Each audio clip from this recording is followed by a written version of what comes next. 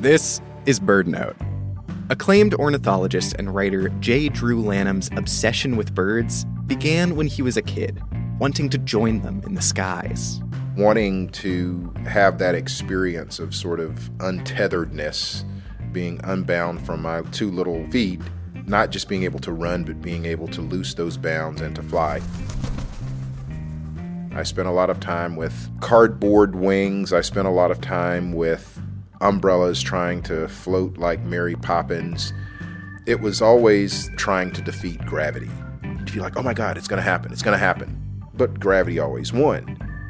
After each unsuccessful attempt, Drew thought through what went wrong, iterating on his designs. Maybe the wings weren't big enough.